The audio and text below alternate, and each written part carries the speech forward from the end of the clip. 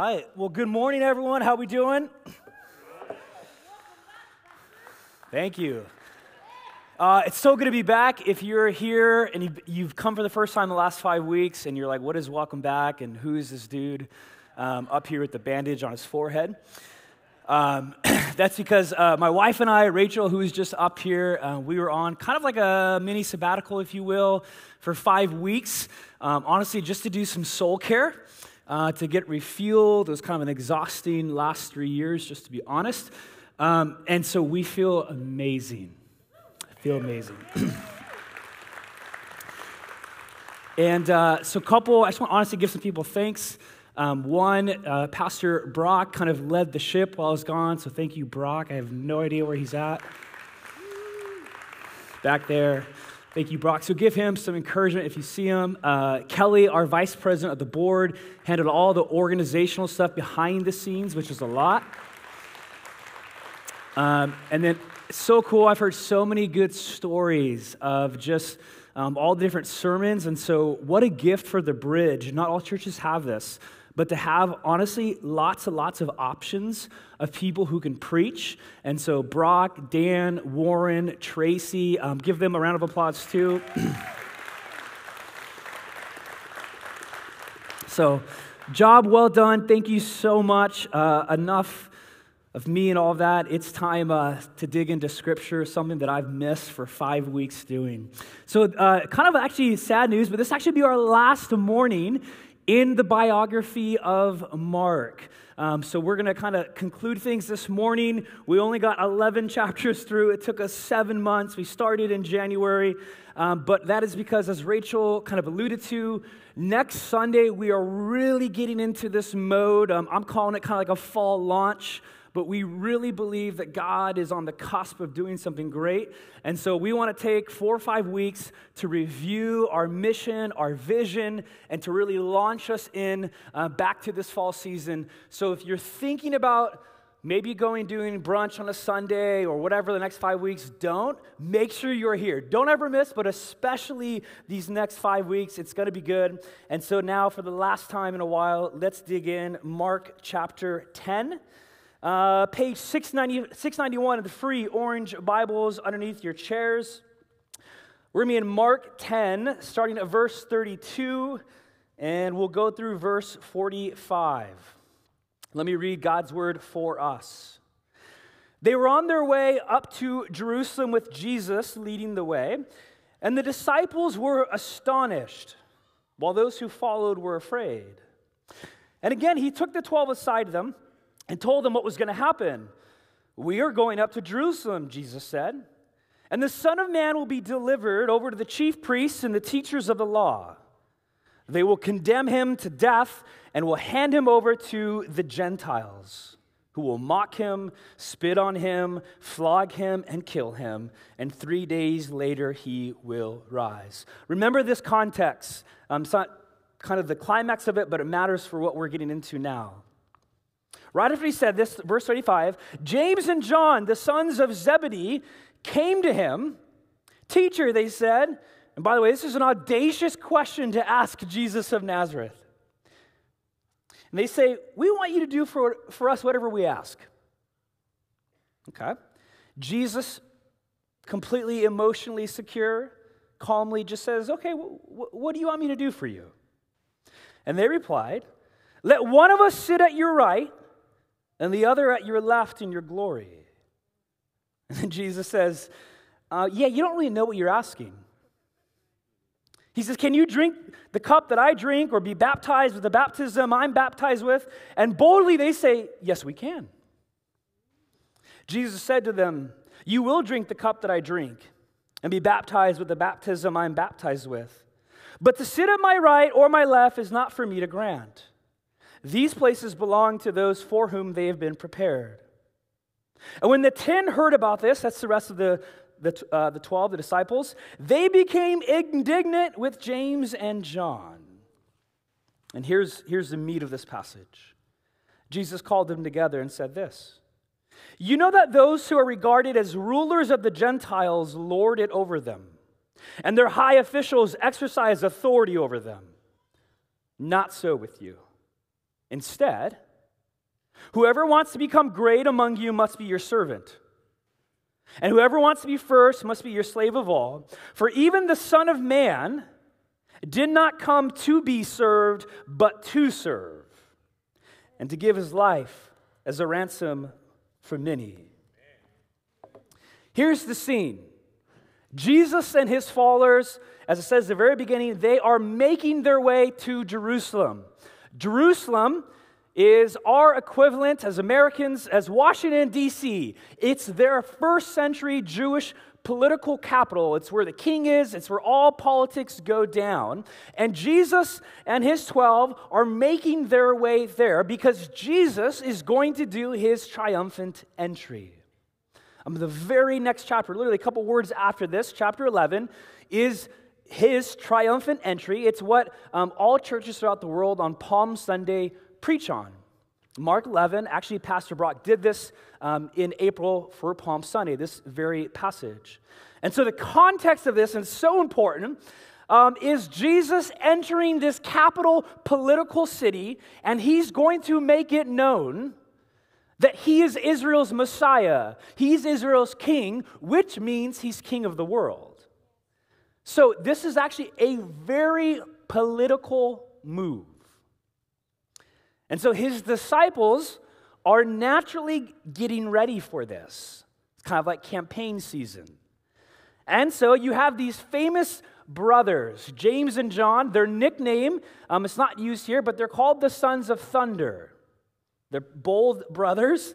And they ask Jesus in verse 35, I'll read it again. Teacher, they said, we want you to do whatever we ask. Again, that's a bold question. And Jesus, okay, what do you want me to do for you? Verse 37, they reply, let one of us sit at your right, and let one of us sit at your left in your glory.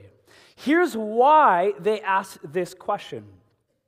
Imagine if your good colleague, your family member, a friend, coworker, whoever, whatever, is running for president of the United States of America.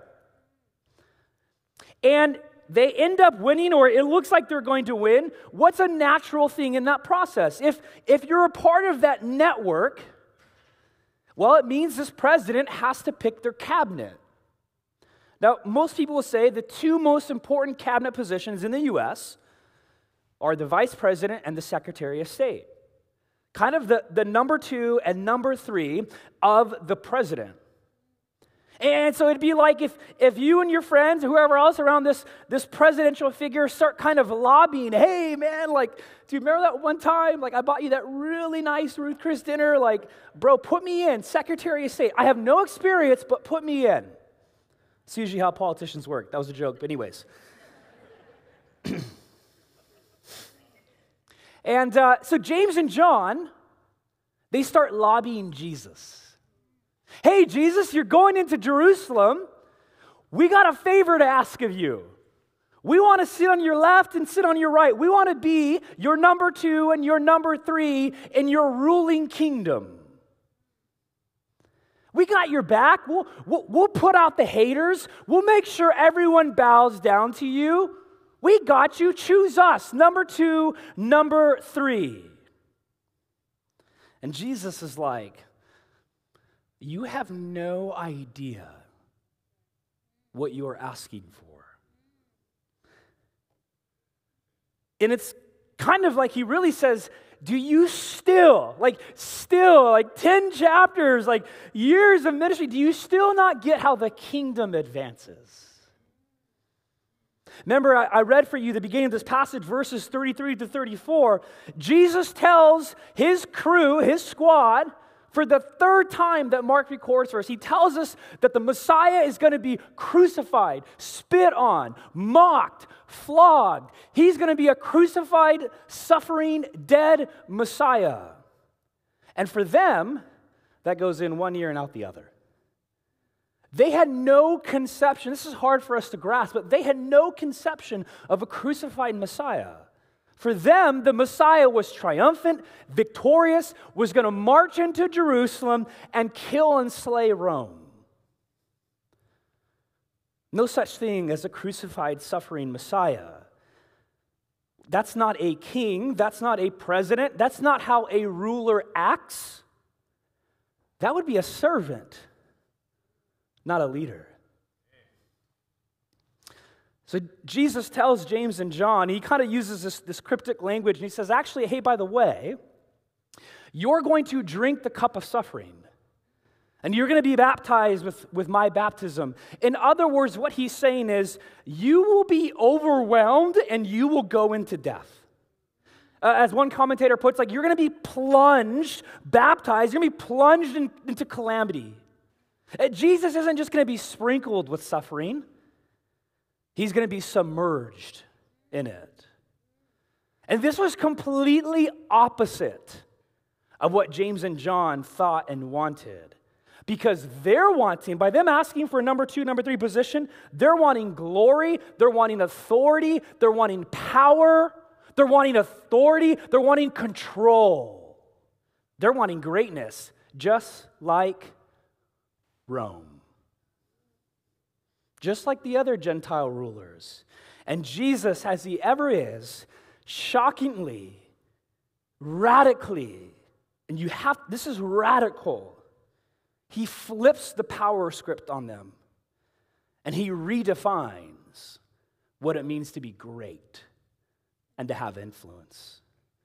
Verses 42 through 45 sum up and are the climax of this passage. Let me reread it for us. I'm going to intentionally reread this passage a lot this morning. We have to get this. Jesus called them together and said, you know that those who are regarded as rulers of the Gentiles, Rome, lord it over them, and their high officials exercise authority over them. Not so with you.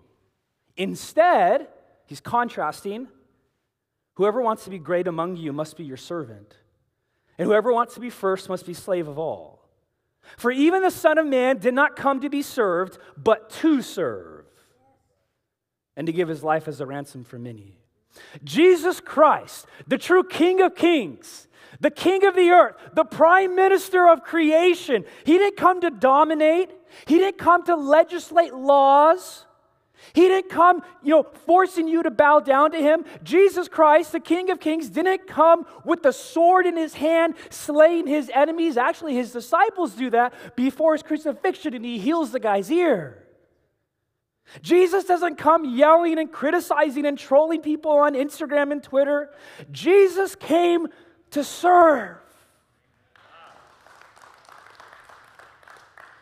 And the way he served, and there's no better, greater definition of service than this, is he gave his life for you on the cross. Now, before you clap, this one may make you not clap. Andy Stanley, in his book, Not in It to Win It, writes this.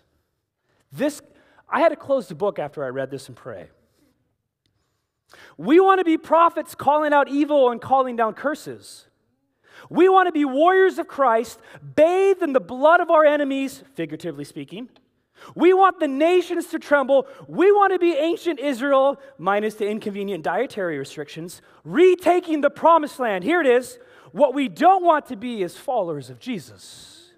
That requires us going to the back of the line. Can I just read that again? We don't want to be followers of Jesus because that would require us going to the back of the line. I hope that stings. It should. Because see, at the core of this conversation is this question. How are followers, not believers of Jesus, I'm talking about followers. We got to make a difference there. Lots of people in America believe in Jesus, but I'm talking about people who actually follow the rabbi's footsteps. How do followers of Jesus influence others for the kingdom of God? How does Jesus' kingdom, how does it advance in a world and a secular culture that doesn't align with our beliefs? How do we lead? And let me say it real quick. Anybody who influences anyone is a leader. So if you're a parent, you are a leader because you influence your kids, for good and bad. If you are a teacher, you are a leader because you influence students. If you work at a business or corporation, you influence your colleagues, your customers. Everyone is a leader because part of being a leader is influence. So how do we as Christians, how do we influence, lead, engage, and interact with our culture as kingdom reps? That is ultimately the question in this passage. James Davison Hunter, he's a Christian professor at the University of Virginia. You can Google him if you want. He came out with this landmark book 12 years ago. It was called To Change the World. And it was all about how Christians for years, for decades, have tried to change the world. And he said there are three basic postures, three different methods that Christians have used to influence culture, to interact with it, to make culture Christian, to kind of win it over, if you will. And I don't even like that language to begin with. But the first way, I think this is actually what James and John do in this passage. So Hunter says, here's the first way that Christians historically have tried to influence culture. It's this: to be defensive against culture and seek to dominate it. Right? Dominate's the main word. Okay, we'll influence culture by dominating it for Christianity. So James and John here, that's what they're trying to do. Hey, Jesus, we want your number 2, number 3 position. We want to be VP, Secretary of State, so that we can have glory, dominion, authority, and power over all this area. That's what they're asking for. They're asking for power. They want to dominate them. They want to war against Rome. They want to take over. And so in this posture, the idea is that we'll make Christians by controlling and dominating them. That's how we'll take our land for Christ, is we'll put political laws into work and we'll make people obey. Well, the problem with that is Jesus says no. So Jesus says, that's not the way my kingdom advances. He's like, actually, you're going to drink a cup of suffering and you're going to be overwhelmed with calamity. You're not going to dominate. This is what Jesus says. Not so with you. Actually, instead, whoever wants to be great among you must be your servant. And whoever wants to be first must be slave of all. For even the Son of Man did not come to be served, but to serve. Can we just recognize that Jesus didn't come to dominate? He came to serve. So Jesus doesn't agree with the first approach. All right, what's the second one, Hunter? Second one, way that people try to influence culture. This may seem odd at first, but it's this: to seek purity from culture and withdraw from it entirely. Now, it seems weird, but some people genuinely think, and there have been movements like this, we don't want to be influenced by culture. We don't want to be stained by it. So we're going to separate ourselves, get really clean and holy and pure, because everyone else is, of course, irreligious, unholy, and bad. And then our holiness will grow, and then we'll end up being in control. So at the time of Jesus, there was a group called the Essenes, and this is actually what they did. They went to the desert, and they withdrew because they thought all the Jewish people, all of Rome, man, those people are unholy, they're irreligious, they don't follow God, they don't live enough of a strict life, but we are so much better, we are so much more holy, we actually follow God's law, and so we're going to separate ourselves and be in our little holy huddle. Now, of course, there's no modern Christians that do that. If you've been around the church, there is a phrase called the holy huddle. And it actually is what I just described. Ooh. We don't want to be influenced by the worldly people. So we're just going to hang out with Christians. We have the truth. I don't want my kids to be stained by them. I'm going to make sure that we keep ourselves over here. We do it all the time.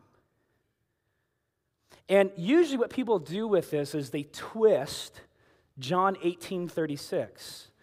John 18:36 is, my kingdom is not of this world. But what Jesus is getting at in there, he says, my kingdom isn't of this world, but it sure is for this world. Or maybe you've heard don't be of this world, but not, or excuse me, I messed that up. Be in the world, but not of the world. See, if Jesus endorsed the second posture, I think here's how his statement would read. I think he would put, whoever wants to be great among you must separate from the irreligious. For the Son of Man didn't come to be served, but to separate himself. That's not what Jesus says. He says the Son of Man came to serve. If you're serving someone, you're right up in their grill. Third posture that Hunter talks about. Okay, maybe we just need to compromise with culture. Maybe we need to assimilate into it. Maybe we need to just become like culture. And the thought is this. Let's not dominate culture. Let's not withdraw. But maybe if we become like our surrounding culture, they'll like us. Oh, maybe if we become like our culture, we'll gain a hearing. Oh, if we become like them, they'll like us, they'll accept us, they'll listen to what we say, and then finally, then we can go do our Christian thing. That's how we win culture over.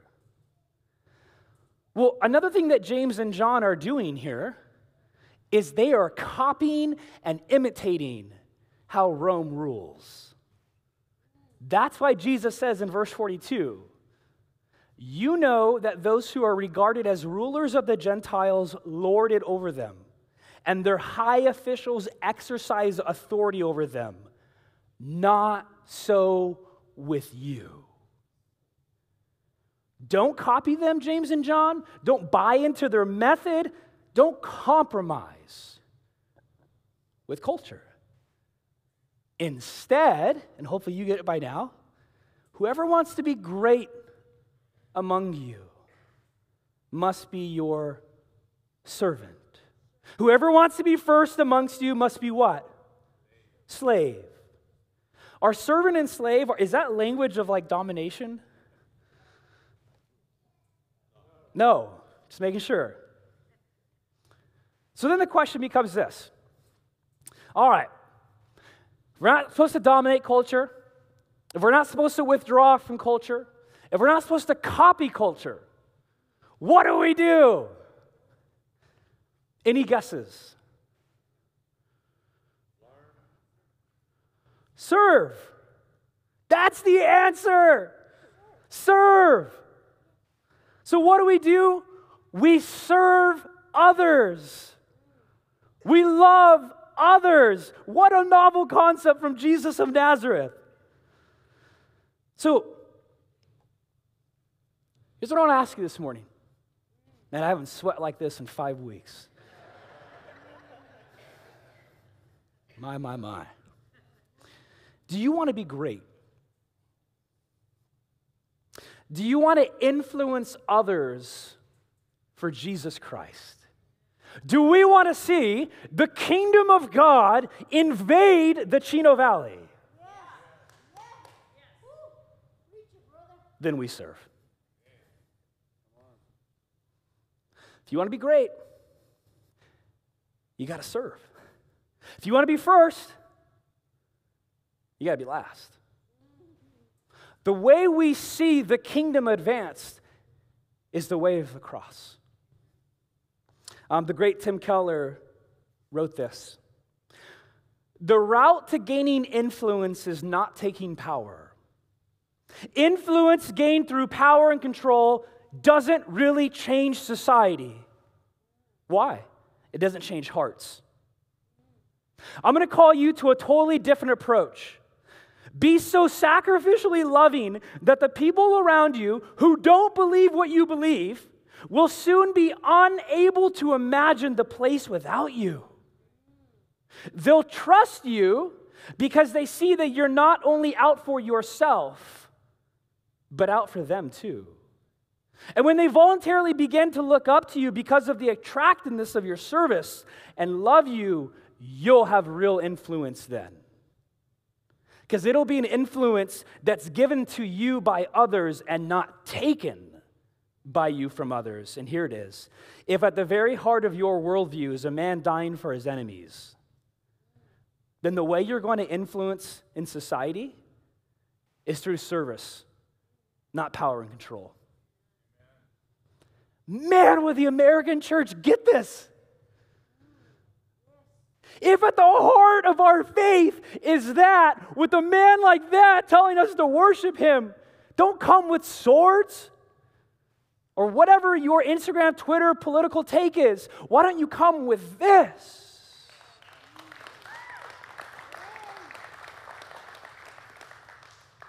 Just 2 weeks ago, Rachel and I, my wife, we stayed in the most stunning Airbnb that we've ever stayed in. And I don't have any pictures, but it was kind of like this little mid-century Irish idyllic studio on green prairie grass overlooking cliffs with the Atlantic Ocean hitting bluffs every second. It was like rural farm meet beach. It was absolutely stunning.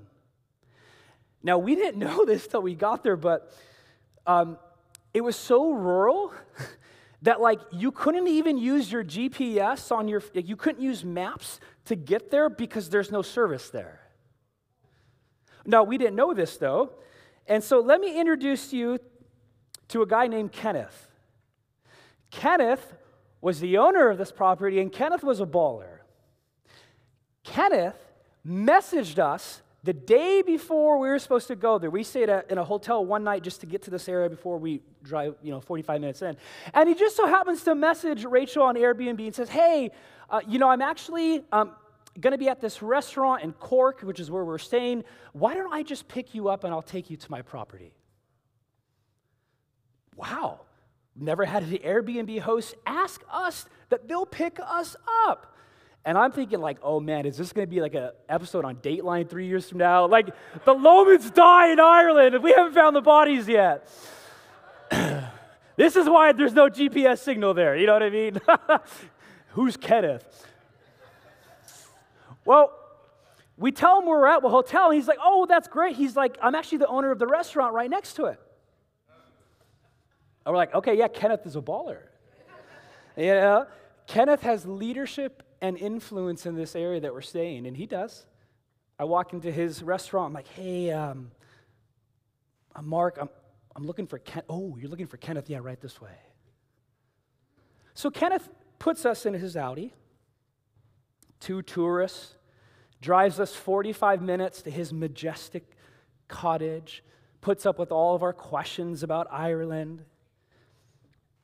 Then Kenneth gives us a bottle of wine. We get into the flat. Oh, Kenneth gives us a carton of eggs from hens on his property that made the eggs. Whoa, ride, wine, eggs. Open up our stuff. I look out the window towards the ocean, and the corner of my right eye, I see a John Deere coming, and Kenneth is sitting on the John Deere, and he comes out to mow the grass for us. Then, the next day, Kenneth's like, hey, you guys have any laundry you need to do? I'm like, not wearing any clean boxers. Sorry if that's too much information. He said, well, why don't you come to my house and do your laundry? All right. So we're like walking down this dirt road with like our backpacks full. We get in there. He's got a glass of wine, classical music playing in the background. We use his laundry. And, oh, you know what? Actually, guys, I'll change it out for you. I'll do the load for you. Okay, we get back. Next day, Saturday. Hey, guys, I'm going into town. And going into town's a big deal. It's a 45-minute drive. I'm going to the grocery store. You guys need anything? And we're kind of like, man, did we ask for something? Did we not? Like, we don't want to be too much. Then, on our last day, Kenneth's like, hey, I arranged a taxi to come for you at a discounted rate. Kenneth served us. You know what Kenneth did? He left a lasting influence on Rachel and I. I have told so many people about that Airbnb. Hopefully he likes this. We are still talking about it weeks later. Why? Because Kenneth entered our life literally, physically, and served us. He didn't have to. He could have lorded it over us. Dude, I don't even want to know how much money he's got. He could have withdrawn. He didn't have to interact with us. Hey, here you go. Bye-bye. He didn't do that. He served us. Do you know that some of the most historic influencers in society have gained their influence through service? Let me give you two real quick. First one, Mother Teresa. You ever hear anybody talk bad about Mother Teresa? If you do, get rid of that person. Second one, Martin Luther King Jr. started the civil rights movement. That whole movement was built on service and nonviolence. And here's a stupid one for you. Not stupid, but man, I'm telling you, Chick-fil-A owners. Every time I go into Chick-fil-A and I get food, I know who the owner is because they're going out to the tables delivering the food. They're taking orders at the register. You wonder why Chick-fil-A's got such great customer services? Because they have phenomenal servant leadership. So here's the question. In your marriage, in your friendships, with your coworkers, with your neighbors, do you serve them? Or you try to control people? Or, I don't like, I'm going to withdraw. And this even plays out in your marriage, right? You get an argument, I'm going to withdraw. What if in arguments, instead of withdrawing or being defensive, you served? The question is, how do we serve our society? And this changes the way you live and everything, not just with culture, but marriage, friendship, workplaces, schools, communities, and nations. This is the way of the kingdom. You know, we all talk about influencers now because of social media. Oh, who's an influencer? I want to be an influencer. We want platforms, we want attention, we want status. My question is, do you want service? Because Jesus says, you want influence? Serve. Let me somewhat end with Martin Luther King Jr. He said this. You don't have to have a college degree to serve. You don't have to make your subject and verb agree to serve. You don't have to know Plato and Aristotle. You don't have to know Einstein's theory of relativity. You don't have to know the second theory of thermodynamics and physics. You only need a heart full of grace and a soul generated by love.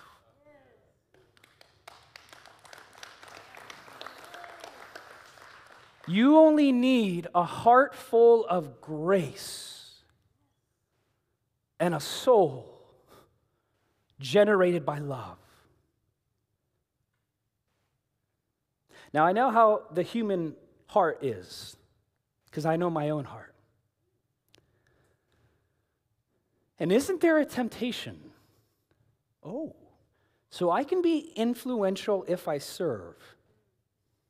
Oh, yeah, I'll serve so that I get influence. You see that? We all know people like that. Oh, yeah, you're doing it for your name. Now, let's think about that. If you're serving others to become influential and great, are you really doing it for serving? No. So actually what you're doing is a selfish act, which is actually the opposite of what Jesus is saying. But watch your heart. That's what my heart wants to do. And Jesus is saying, actually, that's selfish. What we're talking about is a selfless heart. Well, Mark, how do I get that I want to be I really do, Mark. How do I get that selfless heart? You can only become selfless and a servant if your soul, if your heart is touched by the radical grace and greatest servant leader to ever lived, and that's Jesus Christ. If you want to be a true servant who operates out of clean, pure, selfless motive and not manipulation and control, your soul has to come to grips with the cross. It's so fitting this morning. I mean, God just always does this. We take communion this morning. First Sunday of the month, it's our tradition here at the Bridge. You should have this little thing, I don't know what it's called, but underneath your chair, it's got 2 tabs on it. And by the way, if you're here and you're not a Christian, you don't know what this is, you're not comfortable with it, that's totally cool. So there is zero pressure, obligation to partake in communion. And we really do mean that. Here's what communion means. The wafer, the bread, it symbolizes the broken body of Jesus. The grape juice, it symbolizes the poured out blood of Jesus for you. And this morning, it just seems so right that in taking the elements, we are remembering Mark 10:45. Mark 10:45, the Son of Man, Jesus, did not come to be served, but to serve, and to give his life as a ransom for you.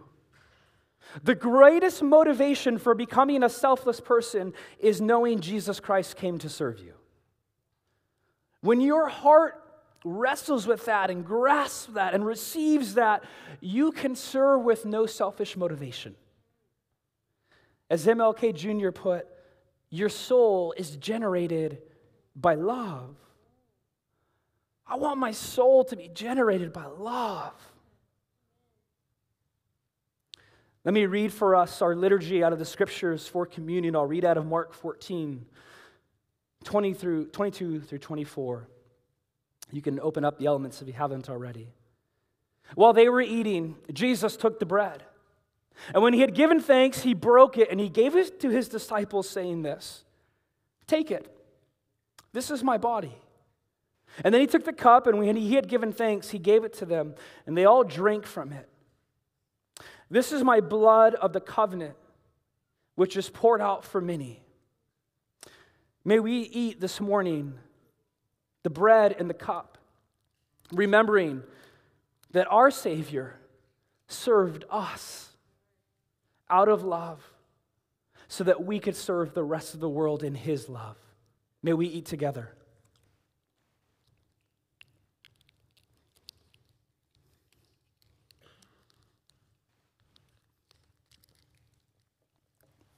You can put those just back underneath your seat, throw them in the trash can after the service. What we want to do now is what we always do, and that's respond to what the Holy Spirit is doing. God's presence is here. He is tugging right now in your heart. I don't know what he's saying, tugging, but what I do know is that God speaks. And so I just want to invite our prayer team up. These are safe people. They'll stand up here in the front of the room. You guys know this by now. We just want to invite you to come forward for prayer for anything. It could be about Mark 10, or it could have nothing to do with that. Maybe there's someone here who needs to get prayer for healing. Maybe you're dealing with anxiety. Maybe you're questioning God. We just want to make space. Let me pray for us. Holy Spirit,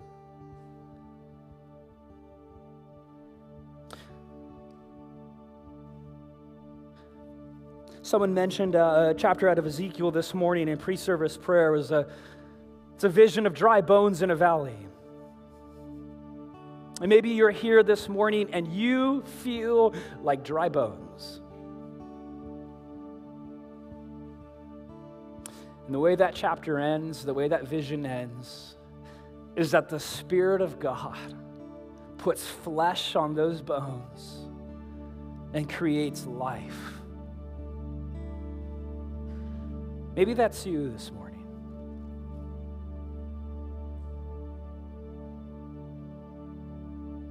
What is God speaking to you?